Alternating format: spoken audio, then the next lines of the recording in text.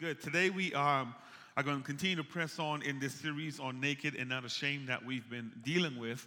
And before we move into it, Pastor Katana, I just want to tell us a little bit about how it's going, how you're learning, how you're adjusting, how you're loving me more, and you're seeing my purpose, and you just like thank God for Felix.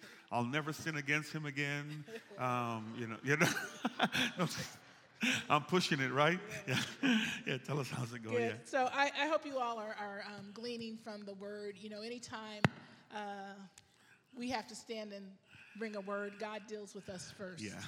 He challenges us and deals with us. And we always, I always say, I'm not getting up there because I don't want no lightning bolt coming down on me for, saying something but not living something. So these past few weeks have been very challenging, just taking it personally. Allowing God to just go in and purge my heart and opening myself up to correction and adjustment, which is always so important. So often when we speak of a marriage or we speak of relationships, we tend to point fingers at each other and say, did you hear that? Or what do you think about that? Because we're looking at our own self. Yeah. We're trying to, fulfill something in ourselves. But, the challenge, I guess, through this series is just to allow God to deal with you personally. We all have relationship issues, marriage issues. I mean, it's just part of life. And the way that we can correct it is by returning to the heart of God in all things. And so that's the challenge for me. That's the challenge, I believe, for all of us. Amen. Is to just really get to the heart of God for ourselves. And make those adjustments that he's calling us to. Amen. One of the things we're going to do as part of this series, we didn't say it this morning, but one of these weeks we plan on having a panel, just a diverse panel of people who from varying walks of life, marriage, divorce, single, all that good stuff. And we'll get a chance to engage because we're learning when you're leading a congregation, you have people with a whole lot of different backgrounds that come to the table, and you want to be able to address them. We jokingly said this morning that on Wednesday night, we really get to flesh this out a little bit. Wednesday night are a lot of fun because people come and they bring their stuff and they talk about it, and so it opens up some dialogue. So if you hear stuff that's challenging, we want to encourage you to come on Wednesday so we can talk through that a little bit. Good. Yeah, let me encourage you all to come out on Wednesdays. Wednesdays is when we can get down and get dirty with the questions, with the controversy that goes forth it's between like the male and the female. But we have a lot of fun. We do it in love, and I believe that we walk away hearing a different perspective, hearing the heart of God.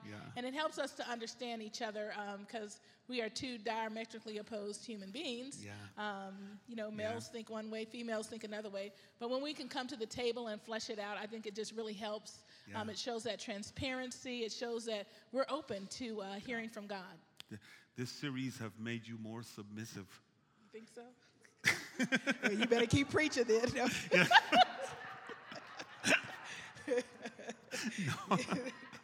No, it's hitting me first, so I'm having to adjust. I mean, especially what we're going to say this morning, some of the things that the man I am learning, and then we're going to go into the word, that I got to fix things. When it's broken, I have to take the hit, right?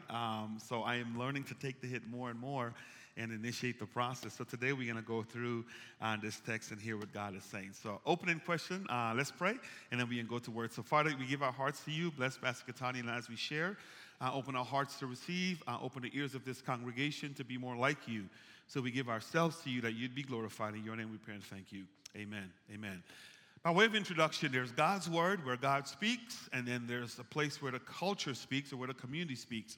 And I am learning more and more that when you listen to culture, culture never seems to align with what God is saying. And so what you end up having is you have the believer or the people of God having to wrestle or the tension with what do I do? Do I adjust, towards the world, or do I adjust towards God and obey God? And the same is true in our relationship. God has a word of our lives, and the enemy has a way of trying to intervene and mess up what God wants to say. But it comes down to us hearing God versus hearing the world, isn't that? Don't you think so? Yes, I think, because we're such a visual society. And, we'll look at all the talk shows and everything, and some of them will sprinkle just enough of God in their speech where it captures your attention. They'll put a little bit of truth in there, but at the end of the day, it might not work out for you that way, because we should always stand on the word of God. And so we're going to see a story where a little bit of truth was told, but it was twisted, and it's what caused man to fall. Amen. Genesis chapter 3. Go to Genesis chapter 3. Today we're going to deal specifically with only the first 6 verses. And then next week we'll pick up verse 7 and kind of walk through that. Here's what I want you to lock into as you listen to Genesis chapter 3. Up until now, the series on naked and not ashamed has been, I'm going to use the metaphor or this side of the equation, meaning that there was total transparency, total honesty, total all that stuff in the relationship, because sin had not yet entered. So Genesis 2:25 said the man and his wife were both naked and they felt no shame. After today, if the Lord says the same, you're going to see a shift. They're still naked, but you're going to see now, as opposed to them being unashamed of their nakedness, they're sewing fig leaves together. And now they're exposed to their nakedness, and this new word is introduced into the text, and they're going and they're hiding from the presence of God. So here, they're naked, and God sees their nakedness. And I'm speaking metaphor. Don't see that in a literal sense. All of a sudden, they're naked, and they're covering their nakedness from God as if God has not already seen them.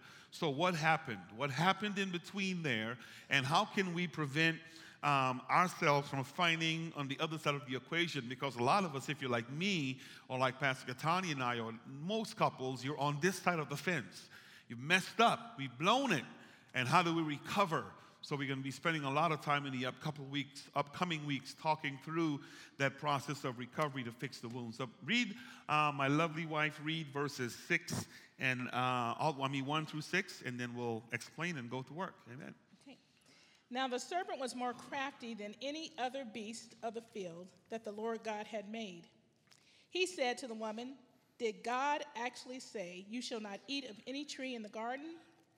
And the woman said to the serpent, 'We may eat of this fruit of the trees in the fruit of the trees in the garden, but God said, you shall not eat of the fruit of the tree that is in the midst of the garden, neither shall you touch it, or lest you die.' But the serpent said to the woman, 'You will surely not die, for God knows that when you eat of it, your eyes will be opened, and you will be like God, knowing good and evil.' So when the woman saw that the tree was good for food, and that it was delight to the eyes, and that the tree was to be desired to make one wise, she took of its fruit and ate. And she also gave some to her husband who was with her, and he ate." Okay, verse 1. Repeat after me. Say the serpent. The serpent. When everybody say the serpent. Serpent.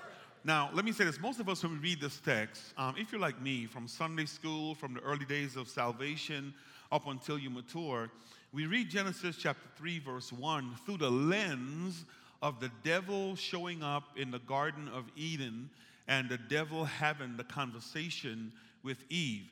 And so when we read Genesis chapter 3, verse 1, the majority of us in here don't see serpent, even so the text says serpent, we see devil. Mm-hmm.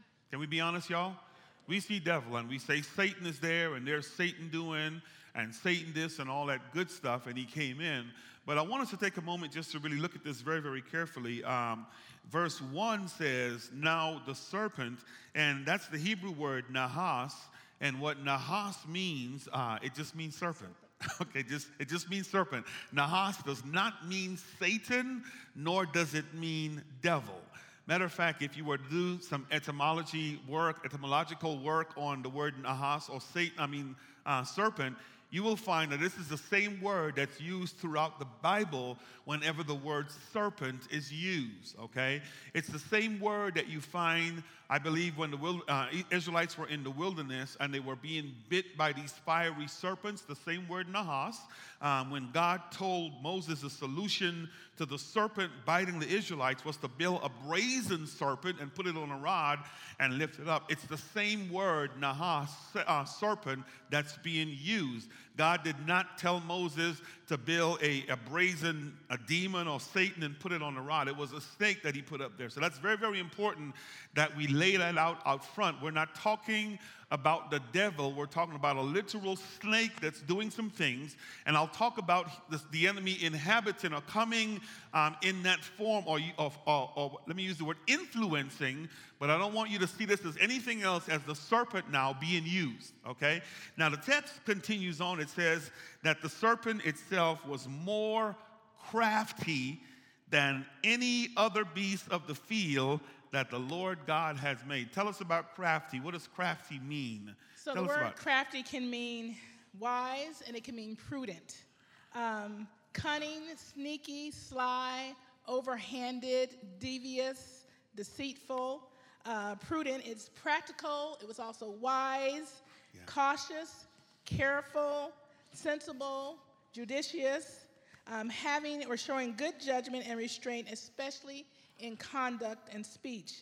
It was clever at attaining one's end, interacting with one, and with deceptive measures. So this serpent, you have to realize that it was just one of God's creations, and you can't look at the serpent. That was just his character. His character was crafty. Yeah. His character was prudent. He was slick. He was wise. That's the way God had made him. And so the enemy looks at this serpent, and he enters into this serpent to deceive man. Okay.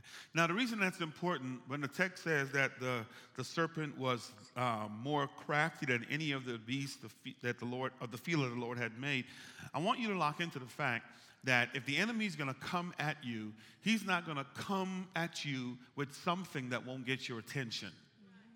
You kind of get what I'm saying? If the enemy is going to engage you in dialogue, if he's going to get you to sin, he's not going to get you to sin with something you don't like.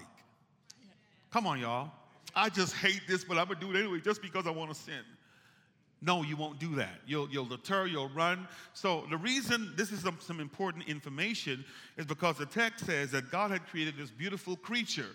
And this thing was very attractive, and when one saw it, they'd want to look at it because of how wise it was, how crafty it was, how slick it was, how beautiful it was. And so the enemy now enters this thing, and it engages this man and woman, and it has such ambiance about itself that it captures their attention. Now, we need to lock in that. I want to talk through a couple of slides on the screen. If we can put the first one up there so we can walk through this to hear what God is saying. Amen. If they can get while they're working, here, okay. So in this passage, it's very important that we understand the serpent den. The reason I don't want you to call the serpent the devil is because the serpent is simply the vehicle that was used by the enemy to approach this husband and wife. Okay? Say just a vehicle. Just a vehicle. Come on, everybody say it again. Say just a vehicle. Okay? Because God didn't create the devil in the garden. I mean, he did that, don't get me wrong, but this particular serpent that's encountering the woman was just a vehicle that the enemy was using. Now, number 2 says, the serpent, because of its crafty nature, could be symbolic of anything that serves as a source of distraction to take our eyes off God and cause us to miss the word of God for our lives. Okay? This is very, very important, okay? Because of the crafty nature, it's symbolic of anything that the enemy will use to distract you and to distract me to get us to take our eyes off of the things of God. So here's what we were saying earlier. God releases a word, and the enemy will come. He will use whatever it takes to distract us, to get us to miss what God is saying, and to get us to do what he wants done. Very, very important. You want to add anything to that so we can move? So you have to be aware that, the enemy can come in all forms and shapes. Yeah. It's just in this incident, he used the serpent as a vehicle to get there. But he can use me, he can use you. Yeah. He will bring to whatever whets your appetite. That's probably more than likely what he's going to come and present to you. He's not going to present something that offends you or something that you just don't like. He's going to find a way to manipulate because he's wise, he's crafty. He's going to find a way to come to you that catches your attention, and that's exactly what happened with Eve in the garden. He came to her, and before she even knew it, she was engaged in dialogue because he appealed to her, and she liked what she saw. Go to the next slide. If we can go to the next one, I want us to see this real quick. So the serpent then is symbolic of any unauthorized person or entity who invades your relationship And don't miss the word, with malicious intent. Malicious intent. And the primary purpose being to cause us to defy God's word for our life. I was sharing with Pastor Katani this morning, I was sharing with the first service, that when Katani and I were going through some challenges in our marriage, I have to keep saying this because it may look that way. Not calling her sisters serpents, okay? I'm not doing that, okay? But she'd call her sisters and say, he ain't acting right, he ain't whatever. And here's what her sister would say, leave him. Girl, look what I left mine. You need to leave yours. Sister's still single. Amen. But and the point was, that was not the word of God released. You kind of get where I'm going? And the point we want you to lock into is that when it comes to the enemy, he will use whatever it takes. He will use family members. He will use our parents. He would use brothers. He will use sisters. He will use each other in the relationship to occupy us, to distract us from being who God would have us to be. And we need to be cognizant and fully aware of that. Does that make sense? Yeah. Okay. Now go to the next slide. Let's hit this next one to take a minute to so the enemy can use any vehicle he chooses to wreak havoc in our relationship. Let me give you a feel. So here's what we were saying last week, right? When I said to Pastor Katani, man, you're argumentative, right?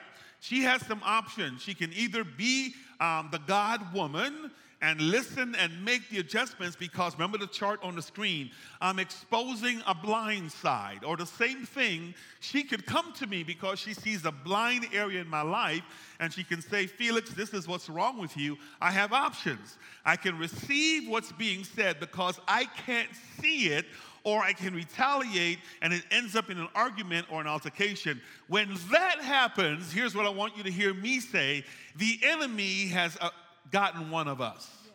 Mm-hmm. Does that make sense? So here's how the scripture says: be sober, be vigilant, because the enemy is like a what? Roaring lion, to do what? Seeking whom he may what? Devour. So here's what that looks like. You sitting there having dinner, and he's sitting there having dinner with you. Right? And then he said, let me see which vehicle I'm going to use today. And then he waits for an opportunity, and the moment we give him a foothold, he's going to jump in either here or he's going to jump in here, and then this happens. Come on, y'all don't act like you don't know what I'm talking about, right? Don't fool yourself into thinking that's just you, because you don't want to own up to the fact that the enemy's riding on board. Here's what we say: that's just my flesh. Well, you doggone right it's your flesh. He's got your flesh. All right? Very important. So look at the last one. We should be very, very careful of becoming our own serpents. Yeah. Be very, very. Come on, y'all. Turn to your neighbor, say, neighbor, be careful. Tell the other neighbor, say, neighbor, you be careful. Very, very important. Very, very important that we need to be very cautious and very cognizant of the fact that the enemy is looking for people for him to use. This is why I don't want us to make the mistake exegetically to say the serpent is the devil. The serpent was simply a vehicle that he entered into to approach the marital relationship. And the point of this is his intent is to disguise himself such that when he shows up, we don't even recognize him. All of us looking for pitchforks and red tails and horn, and that book is sitting right next to you. Right. Not in church, of course, but you know. Yeah, no, he's been here too. She's here too. Yeah, does that make sense? Yeah, okay. It's just so. We've all been used by the enemy. We've all sinned. So just raise your hand. We didn't all sinned. Amen. Yes. Let's just confess that. And we've all been used by the enemy. He's deceived us, and it's up to us to walk in our holiness and in God's ways to be able to recognize that, because sometimes it becomes so common. Your situations, your problems, your issues, or everything. We learn to work in chaos. We learn how to just deal with things, not realizing that if we don't put an end to it, if we don't cut it off, then he just comes in a different form, a different way, a different, through a different vehicle. But we have got to learn to shut everything down and just stay focused on who God created us to be. Because it could be just as simple as, I didn't want my chicken baked, I wanted it fried. And you know us, like, well, then you fry it yourself. You know, and so, and it's just those simple little things like, oh, so I've been home and I didn't cook dinner, I didn't work all day, I didn't came home and cooked, and you're gonna complain because the chicken is baked instead of fried? You got a lot of nerve, you know. And just that little thought starts trickling through your mind. You start replaying and replaying it. That's the enemy. That's how he deceives you. That's how he just suddenly starts to nag at you, and the next thing you know, y'all fighting over, you know, whatever. You're just because of a piece of chicken. Yeah. Remember, though, he is the enemy of transparency, right? So his goal is to get you over to sin, not keep you in holiness. You kind of get what I'm saying? So he can do whatever he can to get you to cross over so shame can enter your relationship. So look at how the text switch and look at how it transitions, right? So chapter 3 continues. Look at verse 1b. Verse 1b says that Satan now comes in through the serpent, and he uses discernment, and he says to the woman, did God actually say you shall not eat of any tree in the garden? Woman said to the serpent, we may eat of the fruit of the trees in the garden, but God said you shall not eat of the fruit of the tree that's in the midst of the garden, neither shall you touch it lest you die. You'll hit that in a little while. Verse 4, but the serpent said to the woman, you will not surely die. And I like verse 5.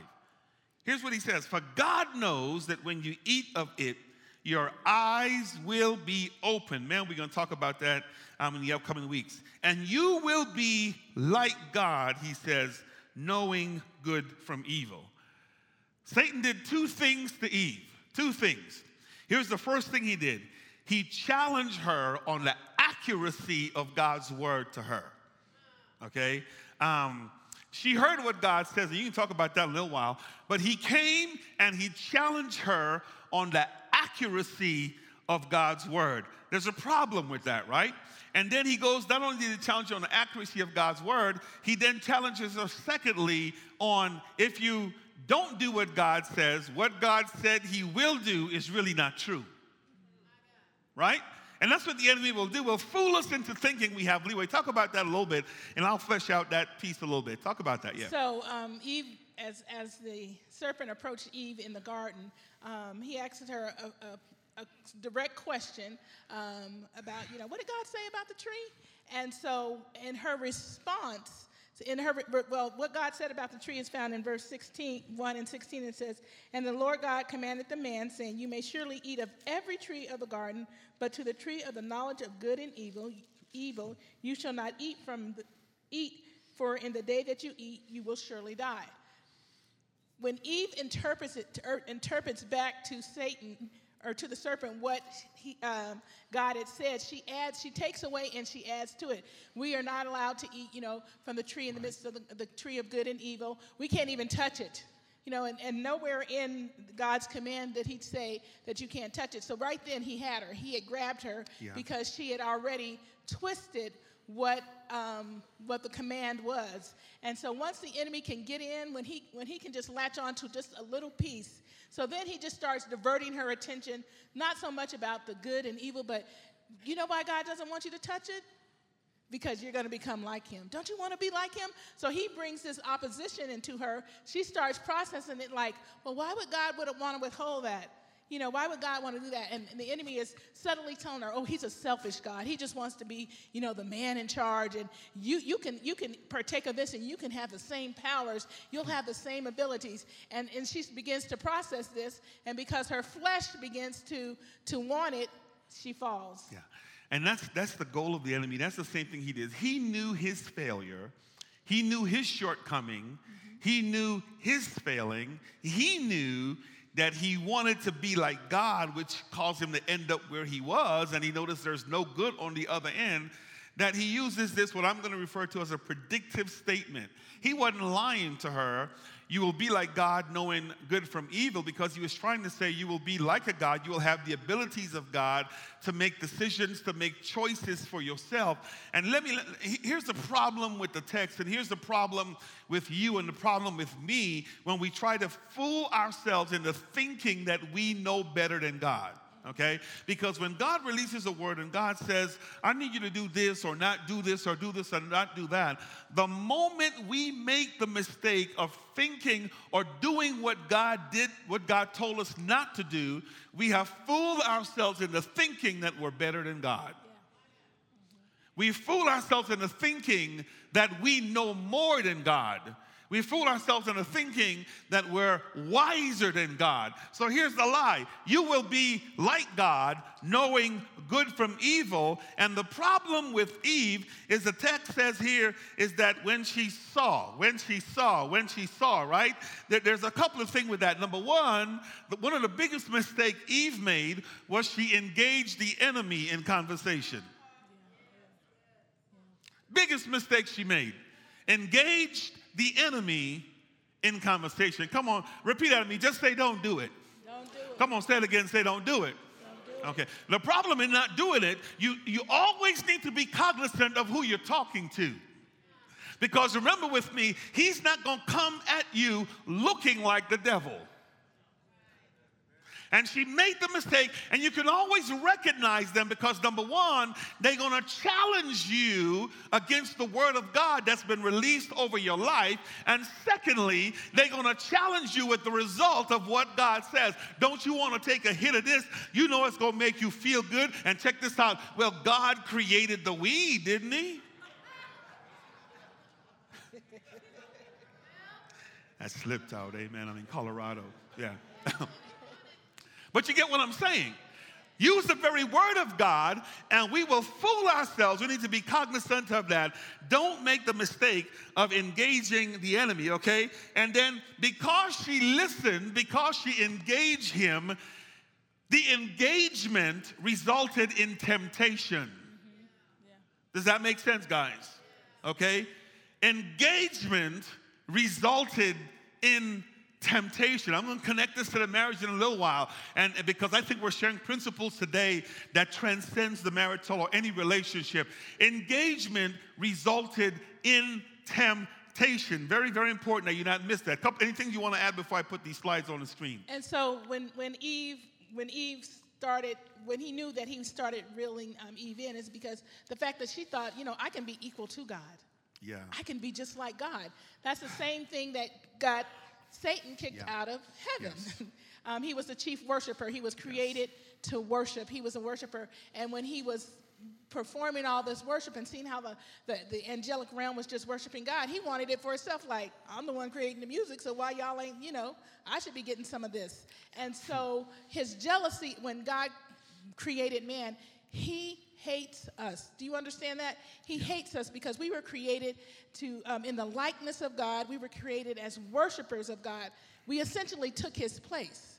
And so he is vehement on causing us to fall, causing us to sin. So he went into that garden with an agenda like, so you done made man and woman, and you come down in the cool of the day and y'all chilling and everything? I'm attack all of that. I'm gonna tear all of this down. Yeah. And he was successful because Eve looked to be equal with God. In Philippians, there's a passage of scripture which it says how opposite Jesus was. In Philippians, it says, who he was in the form of God did not count equality with God a thing to be grasped, but emptied himself by taking on the form of a servant, being born in the likeness of men. Even Jesus Christ himself was humble enough to take on the form of a man. He did not try to be equal to God. He walked out the purposes that God had designed for him. And if Adam and Eve had only walked out the purposes, God would have told them all about the tree of life. He would have introduced it to them, but because of their greed, because of their fleshly desire, they decided, we're going to go and do this. So truth can get so twisted up. Yeah. So we have to be careful of who we allow to speak into our lives, because what could have been is no longer. And that's why we're in the situation we're in today. Next slide. Put the slide up on the screen. I want to talk to these 2 points, and then we're going to shift. Okay, number one, some marital applications. Number one, never allowed unauthorized individuals to provide input or attempt to speak life into your relationship. Okay, come on, y'all. All right? Amen, amen, amen, amen, amen, amen, amen. Don't allow an authorized individual, Oprah. Amen. Come on, y'all. Y'all know I'm right about it. Amen. Yeah. Oprah said no. Okay, unauthorized individual. Dr. Phil, right? On and on and on. I think you get the picture quite. Your girlfriend. That Satan has entered her, and she really want your husband, so she's going to give you advice so you can leave him so she can y'all get it, yeah. Your boyfriend, don't allow unauthorized individuals to speak life into your relationship. And number two, I love this one. This is very, very important. I wish I had known this when I was younger. I'd be a lot better in my relationship.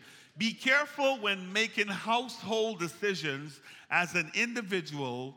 Always consult your spouse for their input.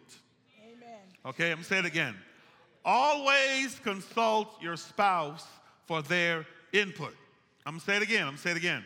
Always consult your spouse for their input. Are you guys hearing me this morning? Are you hearing me? All right?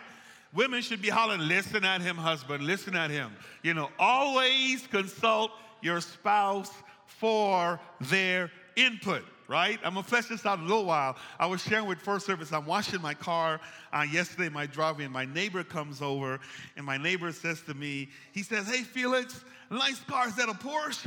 And I'm like, I wish. I'm like, no, dude, that's not a Porsche. But I knew he had a Porsche, and I knew he had a Porsche in his garage. And I said, yeah, I don't have your money because I'd buy that car you have in his garage, right? And then he kind of hangs his head, and I'm like, what's up, dude? And he says, my wife made me take it back. That's what it reminded me of our story. Right? When I bought that car, she's like, no, you're going to take that back, right? Always consult your spouse because the enemy could use that. And I can't stress this enough. We kind of hinted it, but we skipped it yesterday. Last Sunday, especially in the area of major financial decisions. Come on, y'all. Don't be coming home talking about, look at this house I bought us. No. Okay? She has a vision for the kitchen. You guys get where I'm going. Consult your spouse, because when you don't consult your spouse, the enemy has entered one, and watch this, and you will bring the enemy home unknowingly. All right? Watch the text. I mean, you got to lock into this. It's like, you know, and you'll see this in a little while. It's not like Adam is over here working in the garden, doing his thing, doing what he got to do. And you would think that if some strange person that she had never spoken to her showed up before and is engaged in her, you'd think she'd say, hold up, let me go check with Adam. I don't know who you are. Yeah. You would expect that, right? Poor girl, she just goes ahead and makes a decision, and then gonna come home to Adam. Bring Adam, look what I got. Visualize that just for a little while. Always consult your spouse. Does that make sense? Okay, now anything you want to say before we switch? Okay, now let's switch.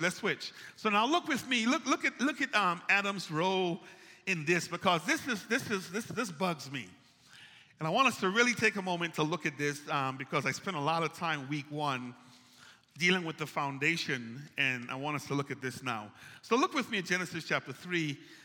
Jump down to verse 6. I need everybody to look at that. Say amen if you're at verse 6. When the woman saw that the tree was good for food, and that it was a delight to the eyes, and that the tree was to be desired to make one wise, she took of its fruit and ate, and she also gave some to her husband. And look at that phrase. Who was what? With her. And he what? Ate. That's scary to me. Okay? Here's what I just painted. This verse says, it's not like Adam is over here working, right? And then the enemy shows up and speaks to his woman. Adam is right here. And he's watching Eve. And he's watching this strange man pimp his wife right in front of him.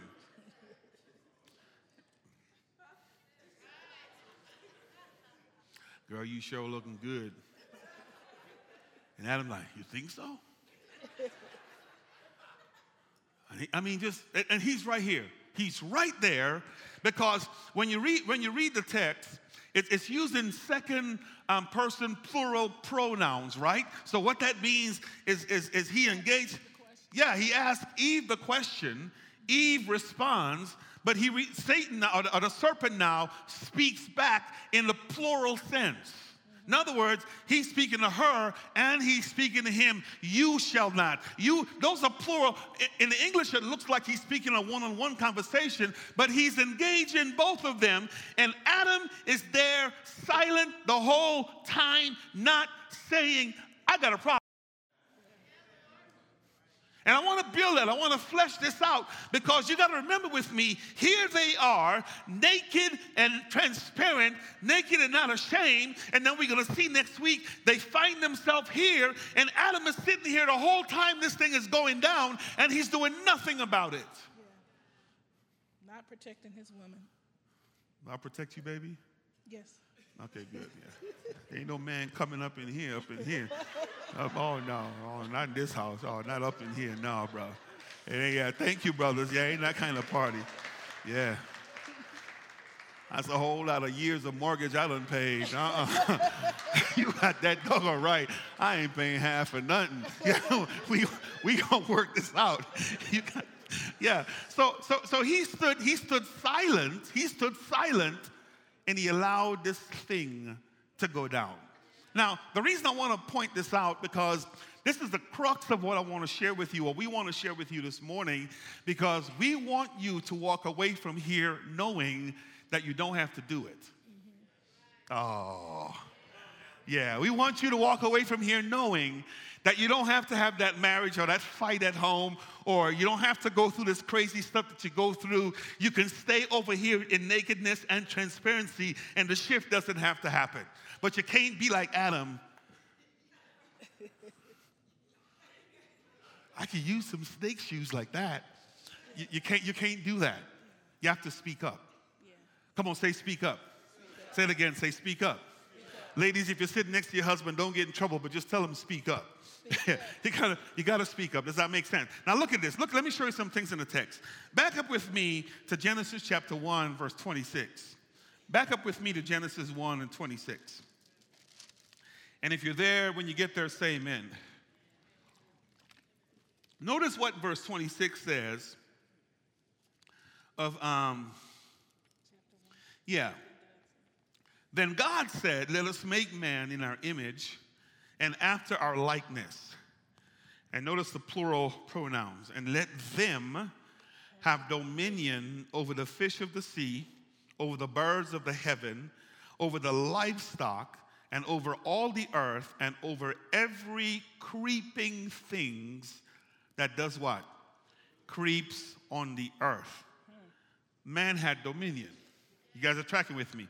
Go over to verse 28. Go to verse 28. Verse 28, okay?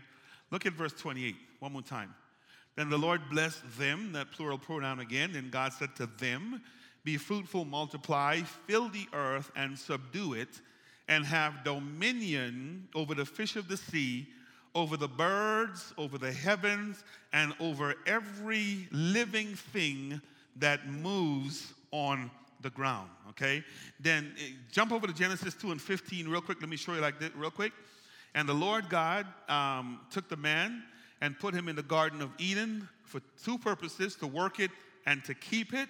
And the Lord commanded the man, you are surely to eat of every tree in the garden, but the tree of knowledge of good and evil, you shall not eat of it, for in the day that you eat it, you shall not surely die, okay?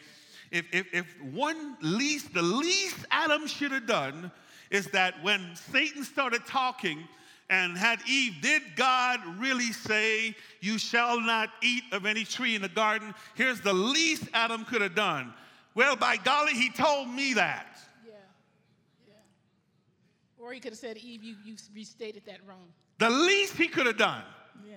Or correction, or did some correction. But lock into this. Lock into what's happening here. The enemy comes and incarnates himself or takes on the serpent or influences the serpent, whatever term you want to use, and they don't even realize who they're talking to.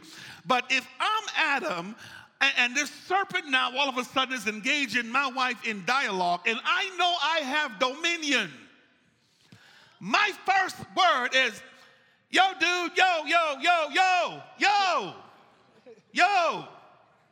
Yo, you got to check this out, okay? I mean, who you talking to? Let me tell you why I'm so animate about this, okay? Because if you remember with me, when God created Adam, God sat Adam down when he saw that it was not good for man to be alone. I wish I had somebody in here. If it was okay for God to for man to talk to the serpent, he wouldn't have gave it to me. He'd engaged the serpent, but God sat him down. And God brought every living creature in front of Adam, and Adam gave them their names. And the text says, and whatever Adam called them, that was their name.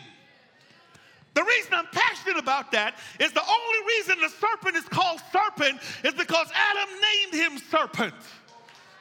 Then all of a sudden, the serpent has flipped the script, and the thing that he had dominion over is now causing, I wish I had somebody in here, is now causing him to sin.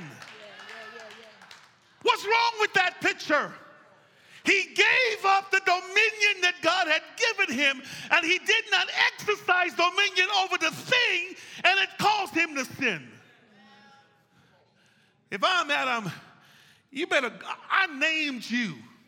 This is how my mom and daddy would say it. I brought you in. And I'll take you out. Yeah, you get it. Yeah, that's how I would have said it. Especially if I gave you your name, you're going to sit here and talk to my woman who authorized you.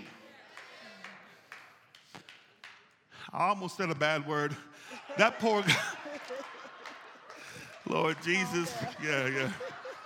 But you know, that would not have Adam been had good. creative power.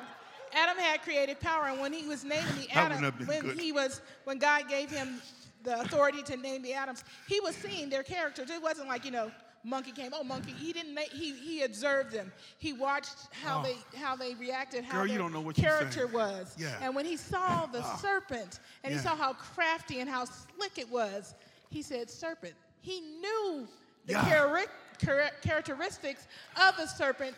Yet when it came face to face in the garden, he bows down. I like that. Give me some. That'll work. Yeah, I like that. Because character means name, right? So he knew that joker was playing game. I wish I had somebody, but he let it. Oh, y'all got to get this. He knew he was pimping his woman, but he let him. You see the problem? Don't be so hard on Adam because you knew the consequences of drugs, but you still do it. You knew the consequences of premarital sex, but you still do it. Come on. You know the consequences of lying. I like that, but you still do it. Something is wrong. Yeah. We have dominion. Yeah. We have dominion. Don't be so hard on Adam because I do the same thing and you, by golly, do the same doggone thing. And we move from here over something that we have dominion over? Please. So look at this. He could have exercised. Girl, that's some good stuff right there. He didn't protect the garden. You get it? Work it and keep it. Here's how I said it a couple weeks ago. Protect and serve. Anything that comes into my house or my house, I'm responsible for. This is the importance of the foundation, right? This is the importance of the foundation we talked about that week one. I'm in control. Okay? And when God gives us dominion, when I drop the ball, she steps up. And it keeps balance in the home. So here's how she said it to me last week. And that was so painful. You're not being a gentleman. I know. I'm move over here because something's coming back up. Yeah. But you kind of get where I'm going. Now, let me walk this out with you. So here's what I want to say, then we're going to stop. And you can break this, honey. that thing did not have to get to the point of temptation. If I were to ask you what happened in the garden, why did man fall? Here's what you're going to say to me. They disobeyed God. That's what you're going to say. And they partook of the fruit. I'm going to push back a little bit, and I'm going to say to you, it didn't have to come to that. It didn't have to come to that. This is an important principle I'm sharing with you. It didn't have to escalate to the point of choice. Remember how I said with you, she engaged him in conversation, and as the conversation ensued, he tempted her, he beguiled her, and he presented her with choice. I'm trying to say it doesn't have to get to choice.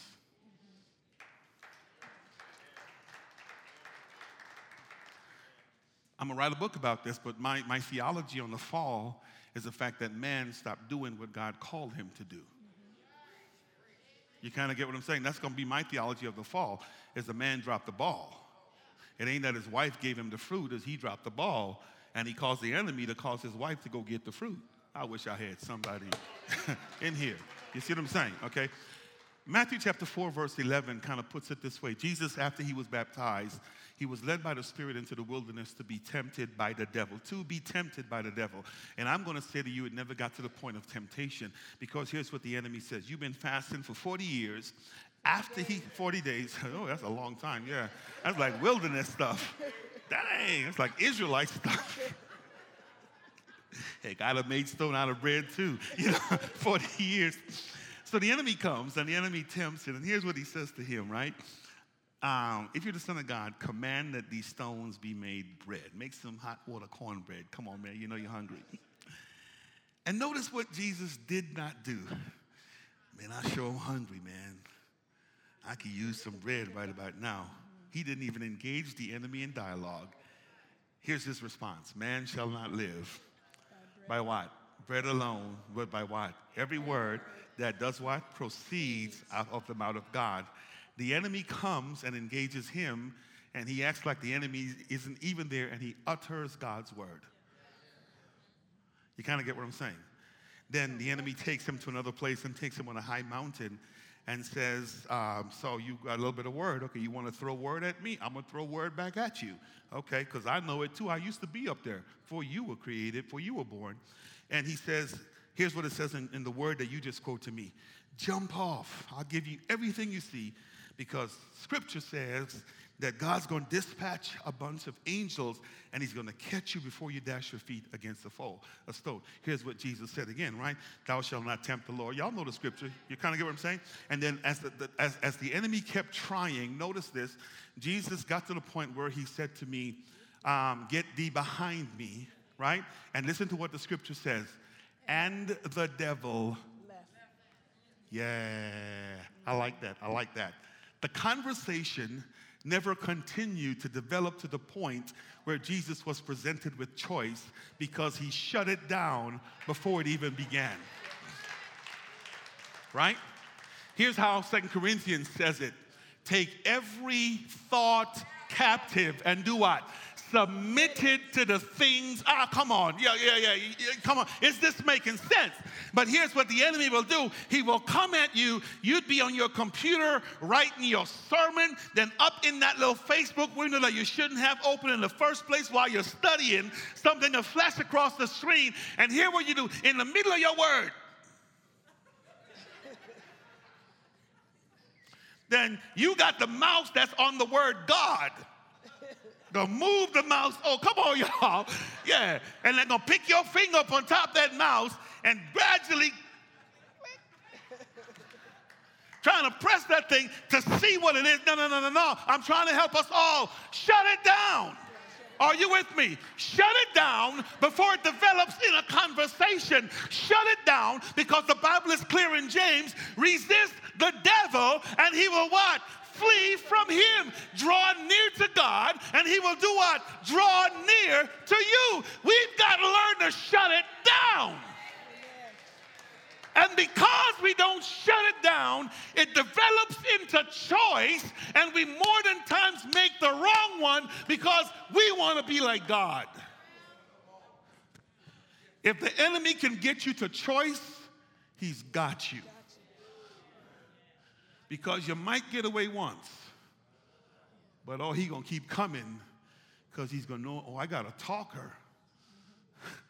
And he's gonna keep showing up and showing up. So listen to this. Never allow any temptation, I don't care how good she look.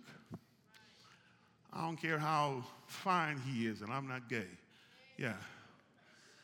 Don't let it escalate to the point of sin. You have dominion, and you have been empowered to shut it down before it presents you with choice. So brothers, let me help you out. Katana and I don't have this problem. If you're walking down the street and she's at 4 o'clock, you walk like this. Shut it down.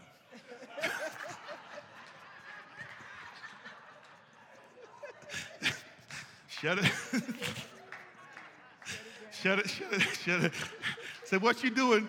Don't worry about it, girl. Just guard me. Shut it down. All right? Shut it down. Just shut it down and protect yourself. Does this make sense? Don't give the enemy. And it's the same thing in our relationship, because here's what we've learned from this series, even from this lesson this week, is that before it gets rough in our relationship, or if I rub you wrong or you rub me wrong, before your head get to doing that Stevie Wonder move, I'm going to say, shut it down. And I'm going to say, get your hands off me. Shut it down. Shut it down, right? And we do that for each other. I think we'll be fine, right? You'll stay in naked and transparency because you won't give the enemy room. We would not give him room. Tony, pray for us. Sharon, and pray for us that God would move in habits.